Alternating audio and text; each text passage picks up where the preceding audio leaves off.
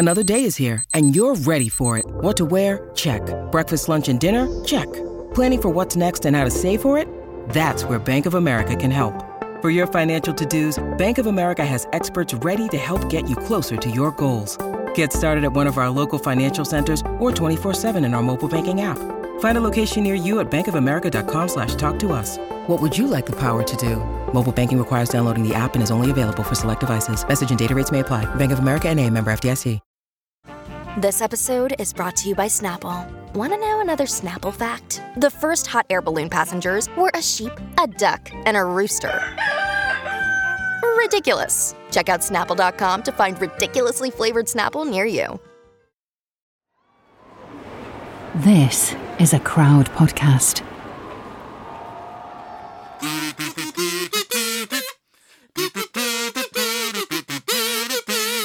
Harry Truman, Doris Day, Red China, Johnny Ray, South Pacific, Walter Winchell, Joe DiMaggio, Joe McCarthy, Richard Nixon. He had to pop up. Tricky Dicky. Had to be Nixon. Had to be. Hello again, and welcome to episode 9 Oh my gosh. of We Didn't Start the Fire, the podcast that finds out everything that mattered in the post-war world and everything that explains the way the world is today. All dictated by Billy Joel's imagination and his ability to make major global events rhyme. I'm Tom Fordyce. This is Katie Puckrick. Katie, we're going where no other podcast goes because no other podcast has got Billy.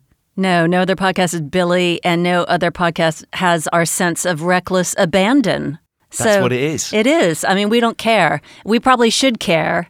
We should probably check ourselves before we wreck ourselves. So today we're talking about Richard Nixon. It's a biggie. It's a biggie. And also, Billy slightly obsessed because he mentions Nixon not once, not twice, but thrice. Thricely in the course of the entire song. He has a little bit of a bee in his bonnet about Ricardo Nixon, methinks. And probably easy to understand because before Donald Jessica Trump came on the scene, Nixon really was, by all accounts, just the worst president there ever was in the history of presidents. Now, I think if Billy were to rewrite the song, he would take Nixon's mention down to maybe 1.5, don't you think? So he'd bump up the Trump mentions. Yeah. And by default, then he's lowering the Nixon count. I think so. Yeah. I think that's how it works. Did you, as a man from Limey Land, ever have a conception, some sort of idea of what Nixon was all about? How did he come on your horizon? He came on my horizon, Katie, initially with just the appendage gate to everything. So as a kid, you'd hear about a scandal and you'd thinking, why is this gate?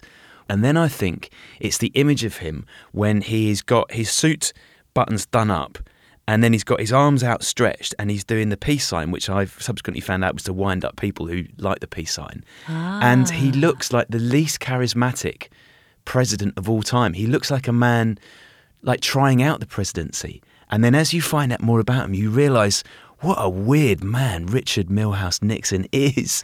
He's just such a strange... You know, the great secret to sitcom characters, they always say, is the gap between someone's ambitions and where they really are. That's Nixon, isn't it? What you're saying, he lacks a certain amount of self-awareness. He seems to want to be a man that he's not. And everything that happens in his life seems to be around that tension. Like he wants to be the charismatic leader. He wants to be like the matinee idol. But he's this jowly guy who's sort of, 10 o'clock stubble comes in at 8 o'clock in the morning, who, wears a suit and tie at home, who can never relax, who can never trust people. I think that he needed to just do a little bit of Pilates.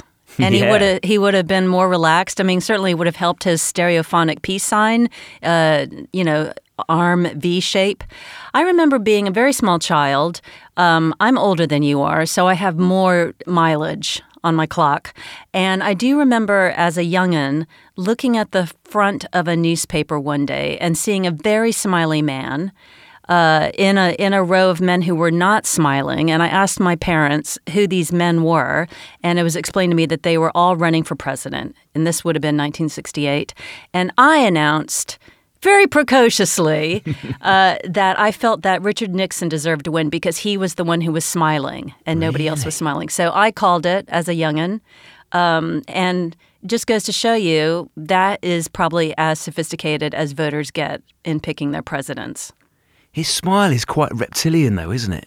Like, it's not an eye smile. It's not an eye smile. The eyes are dead. The teeth are ready for chomping. So here we are just BSing our pants off. We don't know what we're talking about. So that is the reason why today we've wheeled in the perfect expert to discuss this. Her name is Rivers Gambrell. She is a research fellow at the University of Oxford, and she's currently writing a book not only on Nixon, but his obsession with sports, which we'll get into today. Talk us through his background, because I understand he grew up pretty poor. His dad was a farmer. What was the score there? Yeah, he sort of played up his poverty in later years. I mean, he always had a roof over his head, but his dad owned what Nixon would say was the only unsuccessful lemon farm in California. It wasn't a fun home life with Nixon. It was a very traditional Quaker household. The kids worked a lot, and they never took vacations. They didn't dance. So it wasn't really a fun house to grow up in. Wait, Quakers don't dance? No, and actually Nixon's father had to give up dancing when he married Nixon's mother, who came from a very Quaker family. So she was the Quaker. She was the source of, the bummerness in the family. Right, true, yeah. But she did look like a saint probably compared to his dad, because his dad, by all accounts, was not necessarily the nicest person in the world. Oh, no. What was his problem? He liked to debate. He liked arguing. And we definitely see that in Nixon, too. And he learned that from his dad. His dad really encouraged him to go and participate in the debate society. And they would have arguments over the dinner table. And so that's kind of how he grew up. It sounds like his dad was kind of a bullying character. Yeah. And he really encouraged him to play sports and sort of like have a masculine image. He thought that was really important. And, I mean, it is also a tragic household. We have to remember Nixon had two brothers. One died of meningitis at the age of 7. His older brother, Harold, also died of tuberculosis. So it's a kind of depressing household, too. Yikes. They should have done some more dancing. They would have been healthier. Maybe they weren't in the mood for dancing after that, Katie. I don't know. Like, there's some stuff about his early years, Katie, that I was reading about, which make him a more sympathetic character than initially I might have thought. This idea, Rivers, that there's the family store, and Nixon, when he's a teenager, he's getting up at 4 a.m. to drive to the city to get veg, to bring it back to the store. Then he's working in the store all day. He gets offered a grant for Harvard, and he has to turn it down because he's got to work in the family store. Right. The family couldn't afford to pay his room and board at Harvard, even though he'd gotten a scholarship. And at that time, his brother was already sick, so he had to stick around Whittier, California, and go to the local college. And for this reason, he always sort of harbored this resentment for Harvard guys because he sort of missed out on that opportunity. He does seem like a guy who is pretty handy with balancing all those various chips on his shoulder. I want to know a little bit more about his truncated sports career, because as you say, he was on the football team but never played. So how does that work? How do you even get on a team where you're not allowed to play? Right. So his coach was a really influential character in Nixon's life, and I think he felt a little bad for Nixon, and he always kept him a position as a reserve on the team. But Nixon took a huge beating at practice. The guys really just didn't let up on him, and he earned their respect for that. But the student body really liked him, and they would go up cheering whenever, the few times that Nixon actually made it onto the field, because he's such a little guy, Was it sort of an Eddie the Eagle type situation where you just have to root for the underdog? Exactly, yeah. But yeah, he doesn't look a big guy. There's something about his childhood, Katie, something else about his childhood, which I felt quite sympathetic towards him. And that's this idea that he's named after Richard the Lionheart. So if we go back to this idea that there's this tension throughout Nixon's life between the man he wants to be and the man he actually is, thanks very much, Mum and Dad, naming him after this warrior king. Yeah, that's so much pressure on this little kid growing up in Anaheim. Although I think he seemed to thrive under the pressure, because he seems like he's not a quitter. He's a real fighter. He puts the effort in. Some might say he's a try-hard. But I have to say I have some begrudging respect for him. I did note with interest that after he graduated from university that he hoped to join the FBI. Yes, this is a really interesting story. So When he was at Duke Law School, the FBI sent a couple of recruiters down to the university, and Nixon liked what they had to say and signed up. And one of his Duke professors told him, "You're too good a man for this." But Nixon ignored his advice, applied for the FBI, and he was basically ghosted, as the kids would say today. They never called him back, and he wondered why. And later he found out through J. Edgar Hoover that it was simply due to budget cuts in 1937. But Hoover was really miffed because when Nixon became vice president, he's like, I really missed out on having an agent, that would have been a good addition to the bureau. Interesting idea that someone thought that Nixon was too good a man for the FBI with the way that his subsequent career would turn out. Absolutely. Definitely. And he even, on that application, put his former football career, if you want to even call it a career, because he just rode the bench, he listed that as a reason why he'd be physically fit enough for the job. Kind of interesting. Wow. And once he got established as a lawyer, he went back to his small town of Whittier. Is that right? Right. So he went back to Whittier. He courted Pat Nixon. Mm-hmm. Obviously, they met in a play. He really pursued Pat, and I think this is sort of gives us a good illustration of what would happen later in his career, his ability to go after things and do whatever it takes to get what he wants, because Pat really was not interested. And she would set him up on dates with her friends, and she did everything to avoid him. He's not getting the message. No, he did not get the message. And she said, you know what, the only way you can hang out with me is if you drive me to my dates with other guys. What? And he would drive Belittling the man. What a simp he was. Indeed. He would drive her from Whittier to Los Angeles and drop her off on these dates. And then he would have to go occupy himself by going to the movies and walking around, meanwhile trying to take his mind off of what he's missing out on. So it's kind of a miracle. My mouth is just hanging open. I can't believe this. What a nerd. And also, I was reading up on this, and he wrote tons of nerd love letters to Pat. And here's an excerpt. "Yes, I know I'm crazy," he wrote in a note he shoved under her door. "And that I don't take hints, but you see, Miss Pat, I like you." Oh, it's so cute. I mean, do you think he's cute, or is it a bit desperate? I mean, it's pathetic. Desperate, definitely. Tom.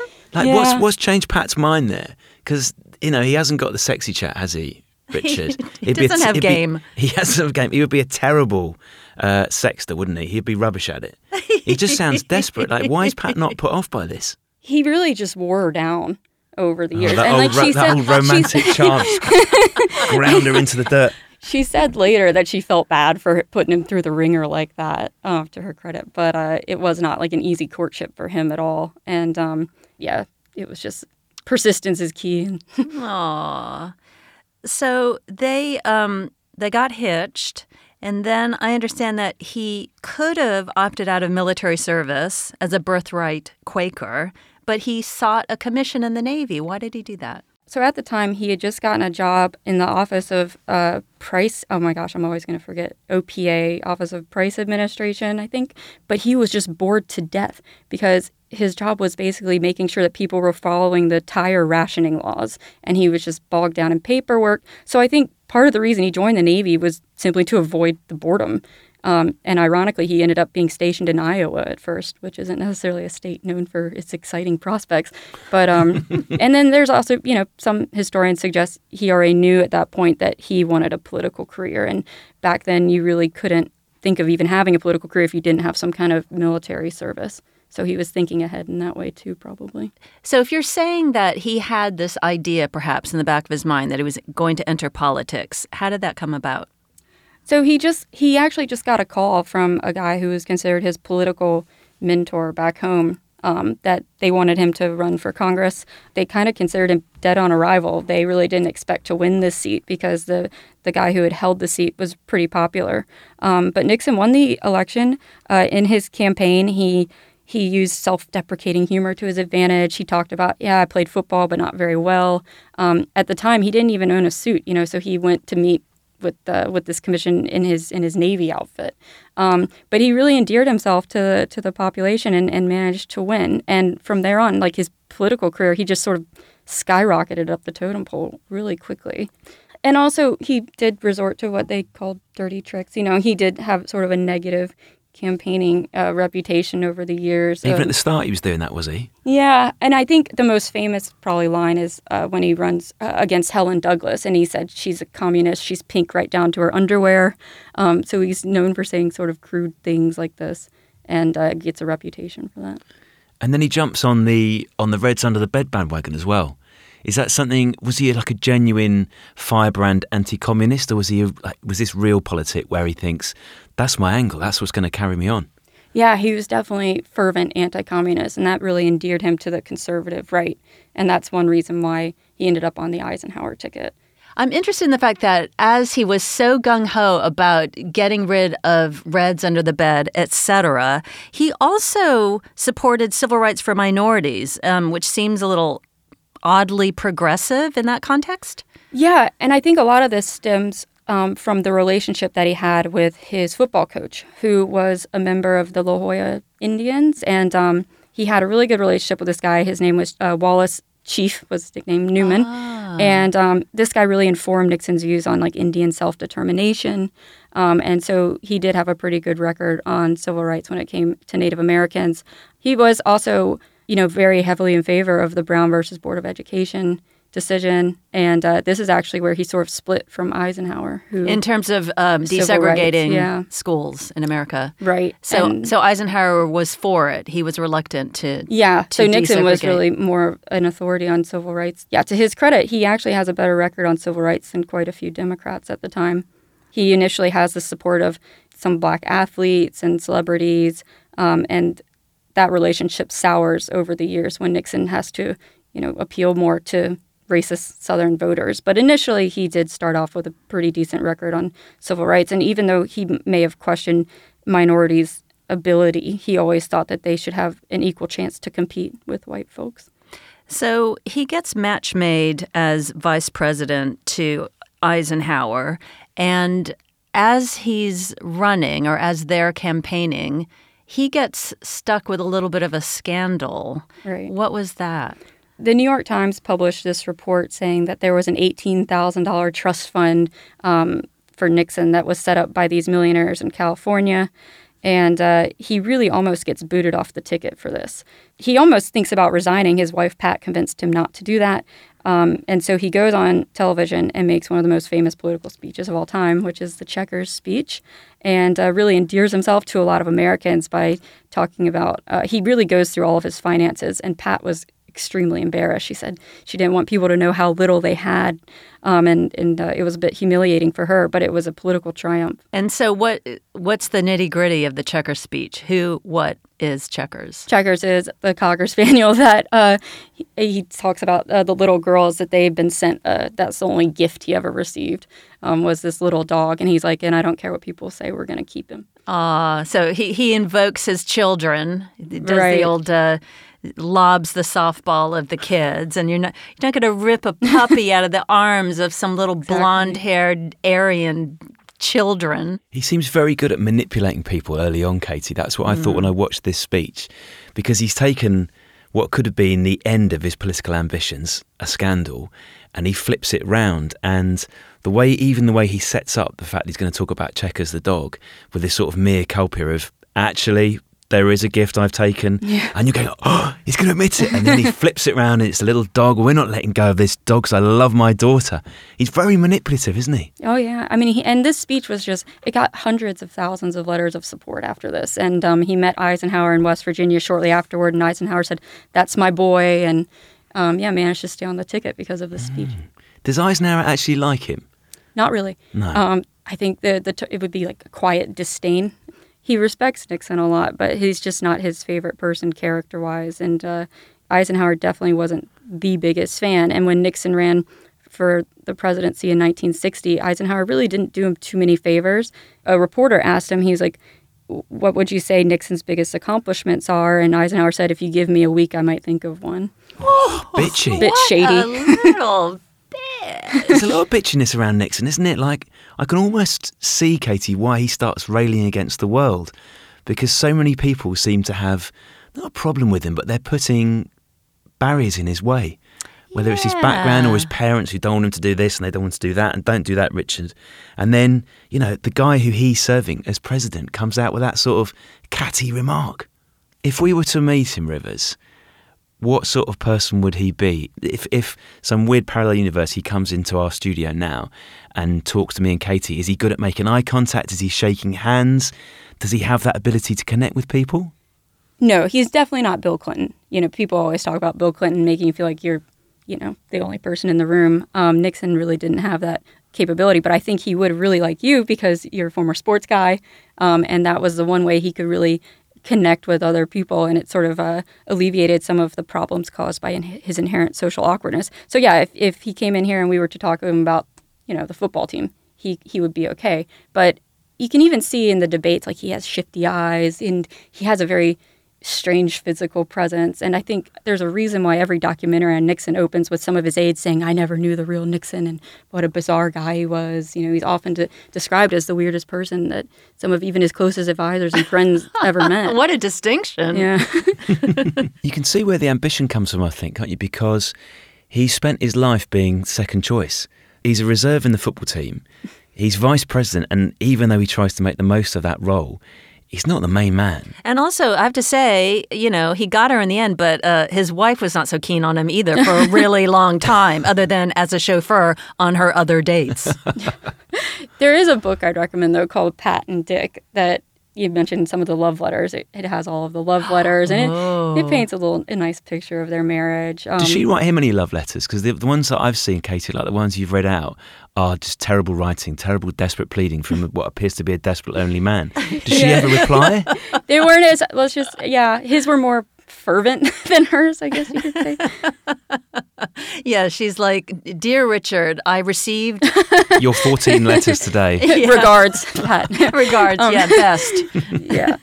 If you want to see a humanizing version of Nixon, all you have to do is get on YouTube and look at him crying at Pat's funeral. It's absolutely devastating. He really did rely on her, and he died not long after she did. Oh no! Yeah. Now I feel all bad for mocking him. We've gone full circle here, Katie. We started off saying he was the worst president of all time until the man who has become the worst president of all time, and now we're getting all tearful about Tricky Dicky. I'm getting tearful about Tricky Dicky. Okay, we'll return to this story in a couple of moments, but first, a few adverts. Sports stars. They're like superheroes. But they're actually real. Which is why we've made a podcast about them. You see, they've all got a story. But too many of these stories were cut short. Kobe Bryant, Payne Stewart, Flojo, Phil Hughes, Justin Fashanu. We're writing episodes about all of them. And sadly, many more. Death of a Sports Star, a new series from Crowd Network.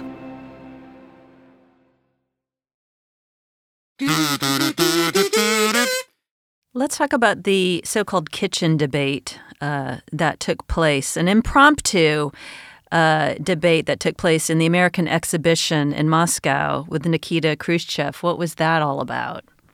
Right. So they had this sort of American exhibition. It was sort of a goodwill gesture between the U.S. and the Soviets. And yeah, Nixon, he was in this sort of model home kitchen and has... Probably just like bragging about how technically advanced. We've got this, you haven't. Yeah. This Nikita, is a toaster.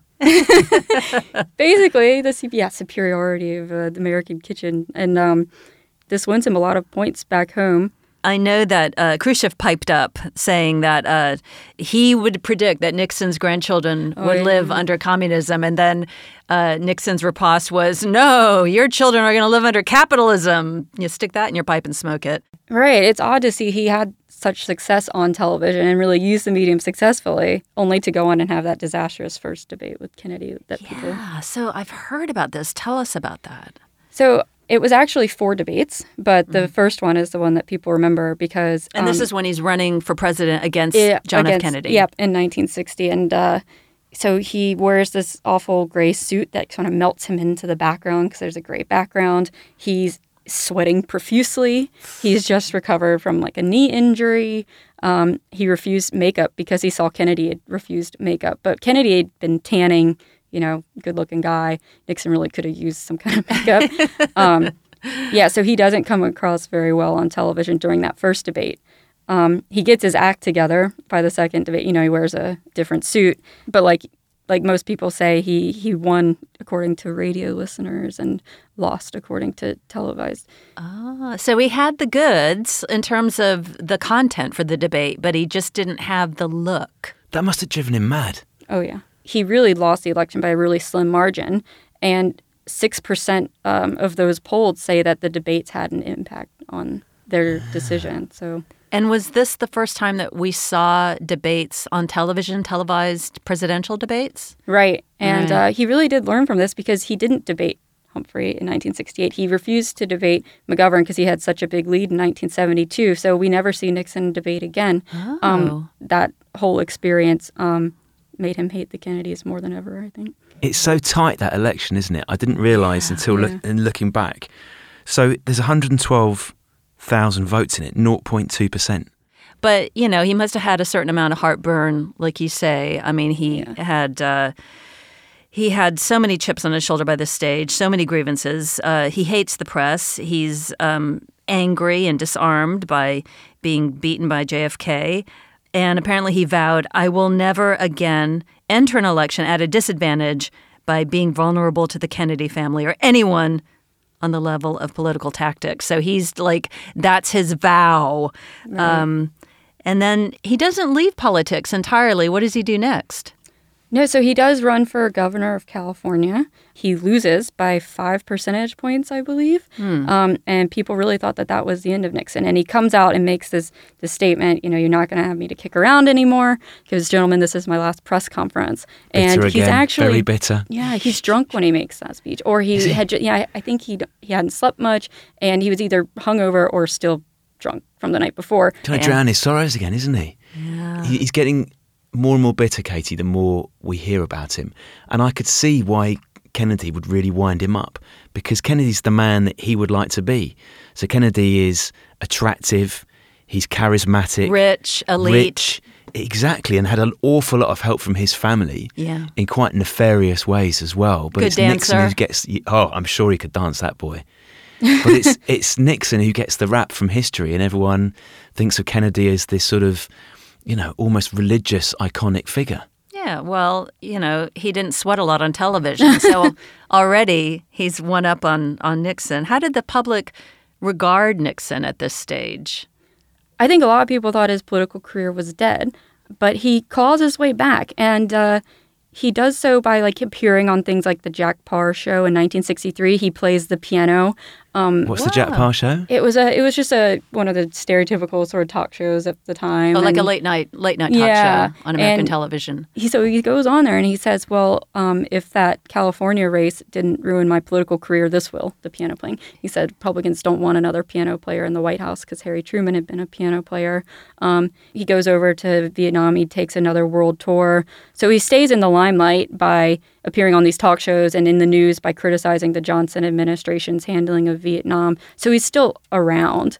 And I think, if anything, gives us an indication that he was going to run again. It was probably the fact that he turned down he got offered the baseball commissioner job. A bunch of athletes and some baseball owners really wanted him to take it in 1965, and he said he had other things on his mind. I did not know this detail, and how would this be advantageous to the baseball commission to have Nixon, just because he was an 8-year-long vice president at one stage? Oh, yeah. I mean, he was always at the games, and he had a mind for baseball. He really knew the sport. So it wasn't necessarily a bad pick. He always said that if he wasn't a politician, he'd much rather be a sports writer. And if he had another life, that he'd rather be in sports reporting business. It's funny that, Katie, because when I was a sports writer, my other ambition was to be president of the United States. So I can see where he's coming from. I mean, and he really was a diehard fan. And if you look at the White House phone records, he spent so much time talking to coaches. I would say probably just as much as with some of his advisors. This was really his only way to relax in the office. He really sort of started this presidential tradition of phoning teams and phoning coaches. He really just wanted to endear himself to these guys and be part of that sort of fraternity of men or whatever. He wanted to be a jock, did he? Yeah, and he was much more of a jock sniffer than a jock. A jock sniffer. Is that actually a phrase? Yes. So how does he get into his 1968 presidential run? So the night that he decided to run, he had just finished watching the Ice Bowl, which is this famous football game. It was the worst cold game ever. And he's sitting there in Miami with Reverend Billy Graham, and they went on a long walk on the beach. And then that night he decides, I'm going to run. Pat wasn't very happy about that because she thought those days were over, but he threw his hat back in the ring and decided to run again. And so that's when he whips out his silent majority slogan. He's anti-hippies. He's anti-war protesters. The thing is, though, it strikes me that wouldn't America be a little bit sick of the Vietnam War by 1968, or did that come later? Right. That had already started happening. Yeah. It was clear that it wasn't going very well. Right. But at the same time, you had a lot of folks who just were supportive. There was a lot of hawkish people out there. But Nixon always said, what did he say in his first inaugural address, that the best title is he can be bestowed as the title of peaceholder. So he built himself up as a guy who was going to end the war and make sure that America, when we left with dignity.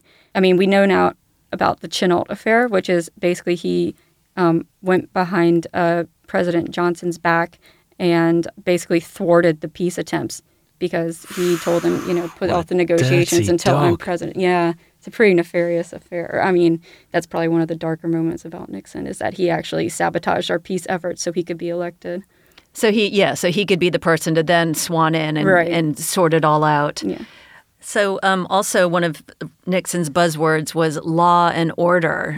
Tom, you'll be familiar with that from the last 4 years of ex-President Trump. I have to just sigh. I have to gird my loins every time. It's gone, Katie. I know. Gone. Just like my teeth, my masseter muscle in my jaw just tenses every time I think about this. But the old law and order thing. I think it's just sort of a knee-jerk reaction where it's a trope for the suburbanites and the middle class folks, where you think, I don't want anything to change. I don't want anything exciting to be happening from the underground. No hippies, please.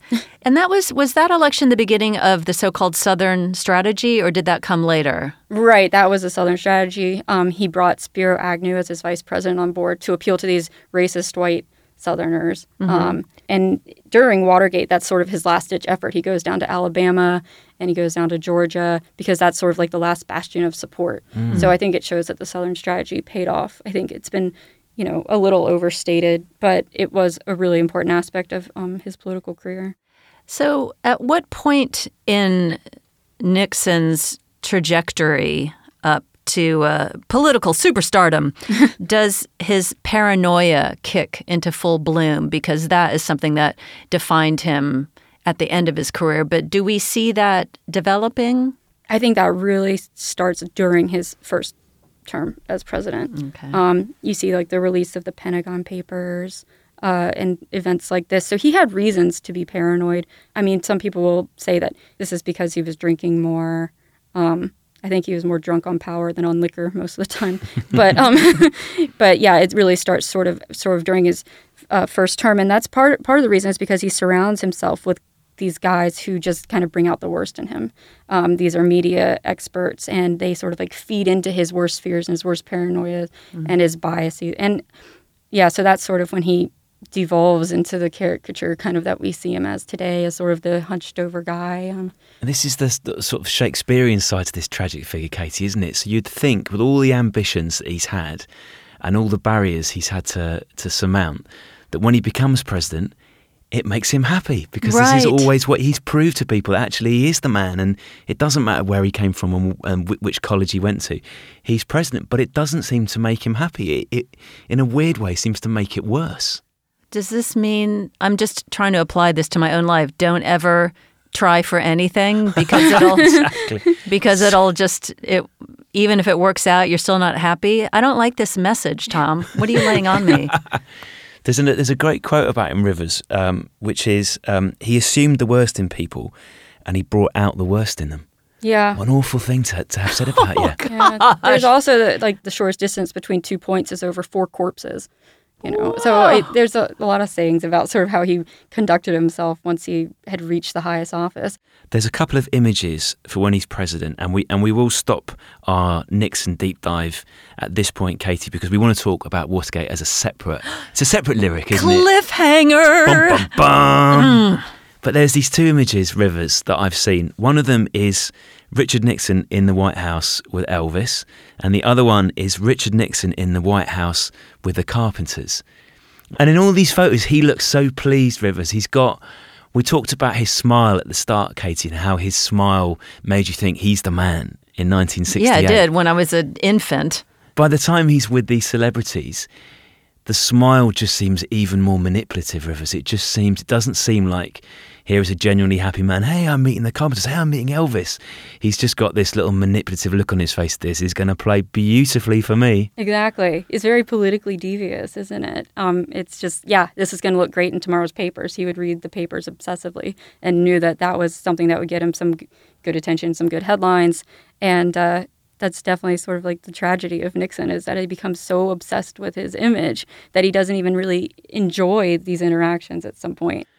So in some ways, Kate, this feels weird because we're going to have to stop this Nixon chat because the biggest thing that Nixon ever does or doesn't do or is associated with in our minds doesn't come up in Billy's magnum opus until verse 5. Yeah, because there's a lot of other stuff that goes down before then. I have to hand it to Billy because my beginning and end of understanding about Richard Nixon was Watergate, but it turns out that there's a lot going on. Like, I didn't know anything about this whole sports gambit that he was working.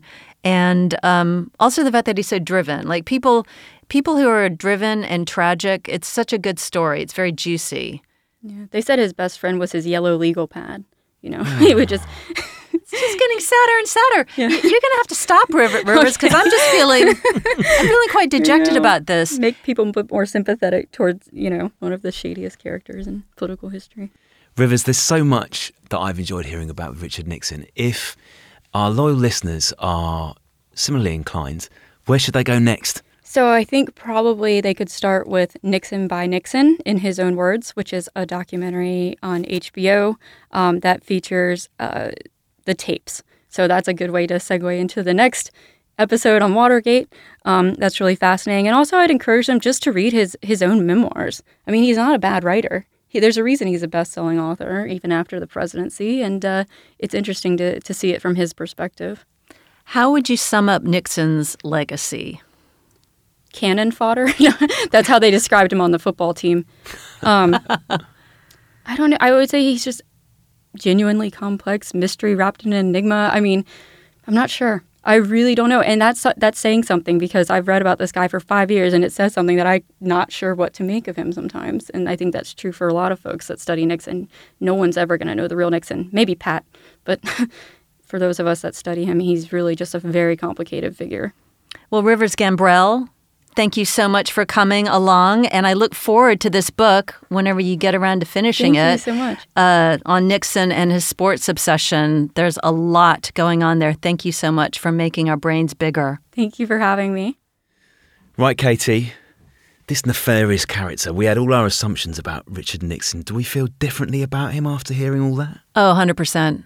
I feel a certain amount of sympathy, and I'm also begrudgingly admiring of how driven he was. I mean, stuff did not come easily to him, and he suffered a lot of setbacks, and he just took a licking and kept on ticking. Yeah, all those advantages that other people had. So he's come from that super tough background. He's somehow made it to the highest office in the land. Okay, he's not blessed with physical beauty. There's nothing he can do about the jowls, I'm guessing. He's not been on a jowl expansion diet or anything like that. No, and he's not a charmer. You can't fake it, can you? You can't fake it if you don't have that charisma. And yet he triumphed on his own terms. And that's not easy to do, especially when people are just saying, you know what, you've had a good run, you should just pack it in. And he didn't pack it in. But I don't know why I'm sounding so gleeful about that, because he didn't help American democracy by sticking around. But in terms of Billy, including him in the song 3 times, did he just need some extra syllables in there?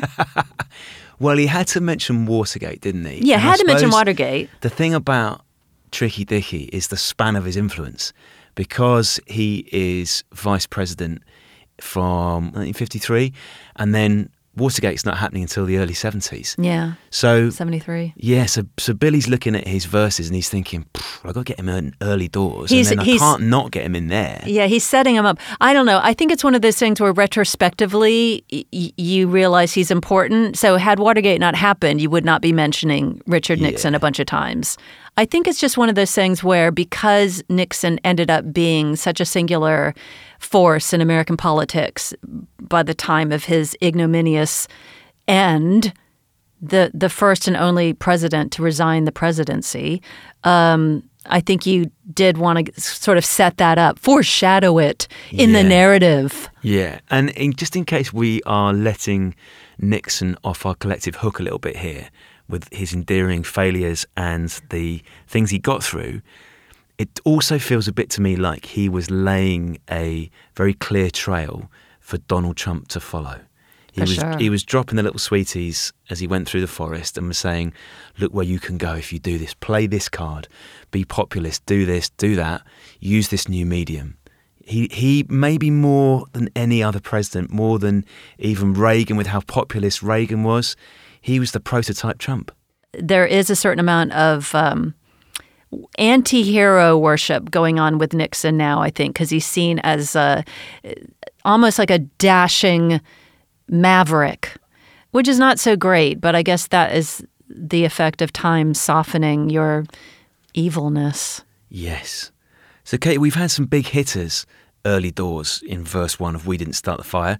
We started with Harry Truman. We've had Joe McCarthy. We've had, just now, Richard Nixon. And next time, Katie, Studebaker. Studebaker. That's a massive curveball for us, isn't it? It's a little strange. It's just a random car. It almost sounds like a dessert. I kind of wish it was a dessert. 2 Studebakers over here, please. Yeah, it'd be like lots of ice cream and lashings of You whipped feel a cream. bit sick. Yeah. Oh, I wish I hadn't had that Studebaker last night. But that is the beauty of Billy's song, and it's the beauty of what we're doing, Katie, as we skip arm in arm through Billy's magnus opus. We never quite know the strange places we'll end up. No, it's a little undigestably eclectic, much like a Studebaker Sunday. So that was Fire. Now it's your turn. Do me and Katie a favour. Be the spark that spreads the fire. Tell your friends, leave us a review. Maybe you've got some stories about future episodes, about future lyrics. If you have, send them to us at fire@crowdnetwork.co.uk.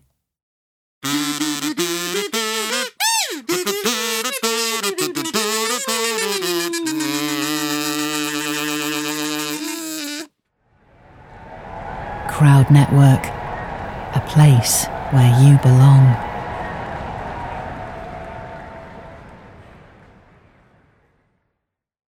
I'm Ken Harbaugh, host of Burn the Boats from Evergreen Podcasts. I interview political leaders and influencers, folks like award-winning journalist Soledad O'Brien and conservative columnist Bill Kristol, about the choices they confront when failure is not an option. I won't agree with everyone I talk to, but I respect anyone who believes in something enough to risk everything for it. Because history belongs to those willing to burn the boats. Episodes are out every other week wherever you get your podcasts. Hello, my name is Peter Zablocki, and I'm a historian, author, and college professor. I'm thrilled to invite you to check out Evergreen Network's History Shorts podcast. Every Tuesday and Thursday, join me on a journey through time, exploring the little-known and hidden gems of history. In each bite-sized episode, I'll dive into my original research to bring you intriguing historical curiosities you've probably never heard of, uncovering the fascinating stories that have shaped our world, from forgotten figures to overlooked events. And the best part? I've condensed all this historical goodness into manageable chunks, perfect for your on-the-go lifestyle. Whether you're commuting to work or squeezing in a quick break, History Shorts fits into the little time you probably think you don't have. Subscribe now and never miss an episode of the History Shorts podcast, available wherever you get your podcasts. Hello everyone. My name is Tom Kearns, and I host the Anglo-Saxon England podcast, where I cover the history and culture of England from the departure of the Romans in the 5th century to the Norman conquest in 1066. So far, we've surveyed the collapse of Roman rule in Britain, the migration of the Anglo-Saxons, and the history of Northumbria from its beginnings in the mists of legend to its destruction at the hands of Viking raiders in the 9th century. I hope you'll come and give it a go.